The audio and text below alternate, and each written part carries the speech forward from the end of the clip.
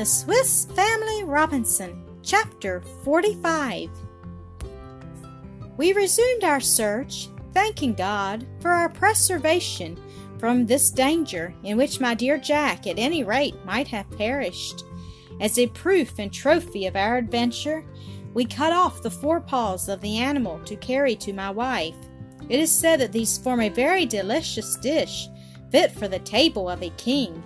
The valley now began to expand and presented a more varied appearance. It was intersected with beautiful plains or savannas, of which the grass had evidently been eaten, and with more extensive woods, through which we had great difficulty in forcing a passage. So thick and entangled were the lianas and underwood, we succeeded in passing them by keeping at the borders, where we also felt in greater safety from the wild beasts and reptiles, of which we saw many species that had their abode at the foot of the rocks.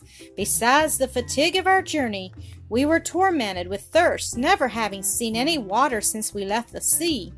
The soil was so moist that I was of opinion we might have found water by digging.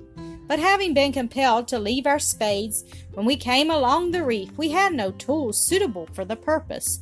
We were also impatient to wash ourselves after the butchery of the bears, when to our great satisfaction we heard the murmur of waters, which I concluded was the river Jack and I had seen in our former expedition.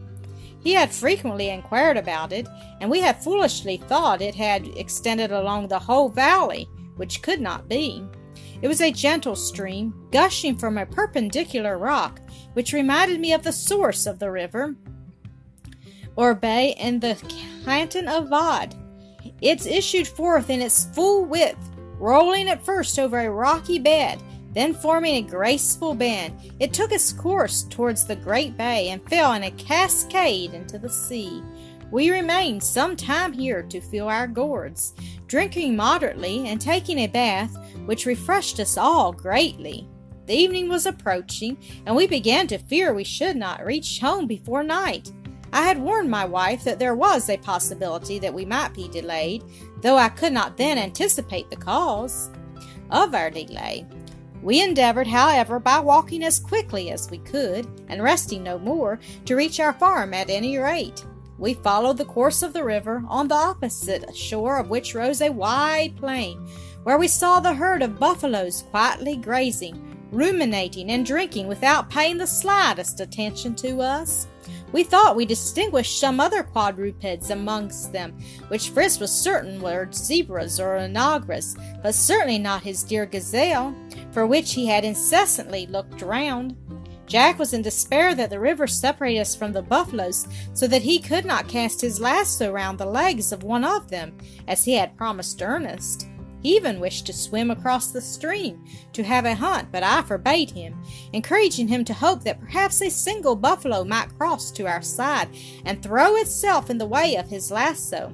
I was far from wishing such a thing myself, for we had no time to lose, nor any means to secure and lead it home, should we succeed in capturing one, not having any cords with us, and moreover, intending to return from the bay in the canoe. When we arrived at the bay, the night, which comes on rapidly in equinoctial countries, had almost closed. We were scarcely able to see, without terror, the changes that the late storm had occasioned.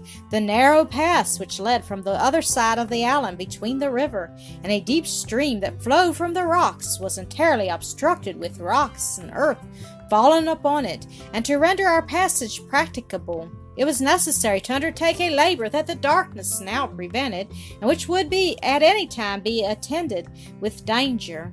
We were obliged, then, to spend the night in the open air, and separated from our dear and anxious friends at Tent House. Fortunately, Fritz had collected a store of breadfruit for his mother, with which he had filled his own pockets and those of his brothers.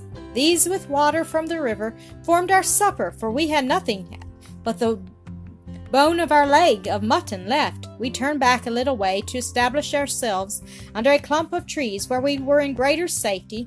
We loaded our muskets, we kindled a large fire of dry branches, and recommending ourselves to the protection of God, we laid ourselves down on the soft moss to wait for the first rays of light.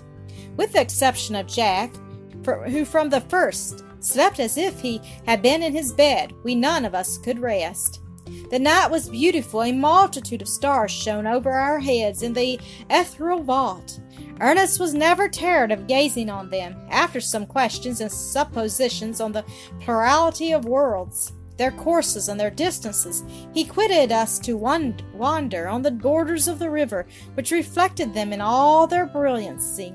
From this night his passion for astronomy commenced, a passion which he carried beyond all others. This became his favorite and continual study, nor did he fall far short of Duval, whose history he had read.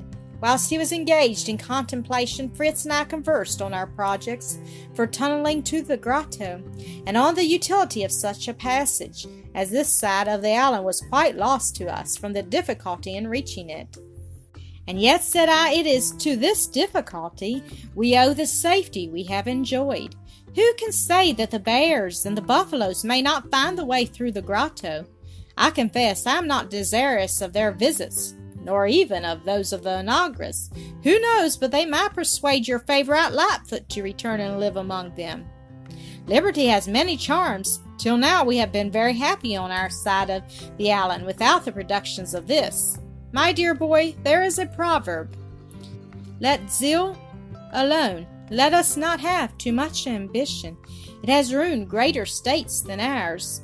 Fritz seemed grieved to give up his plan, and suggested that he could forge some strong bars of iron to place before the opening, which could be removed at will. But, said I, they will not prevent the snakes from passing underneath. I have noticed some with terror, as they are animals I have a great antipathy to, and if your mother saw one crawl into her grotto, she would never enter it again, even if she did not die of fright.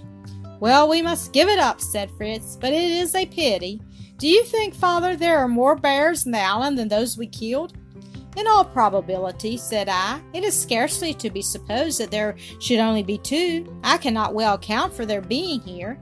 They can swim very well, and perhaps the abundance of fruit in this part of the island may have attracted them. I then gave my son a short account of their manners and habits from the best works on the history of these animals.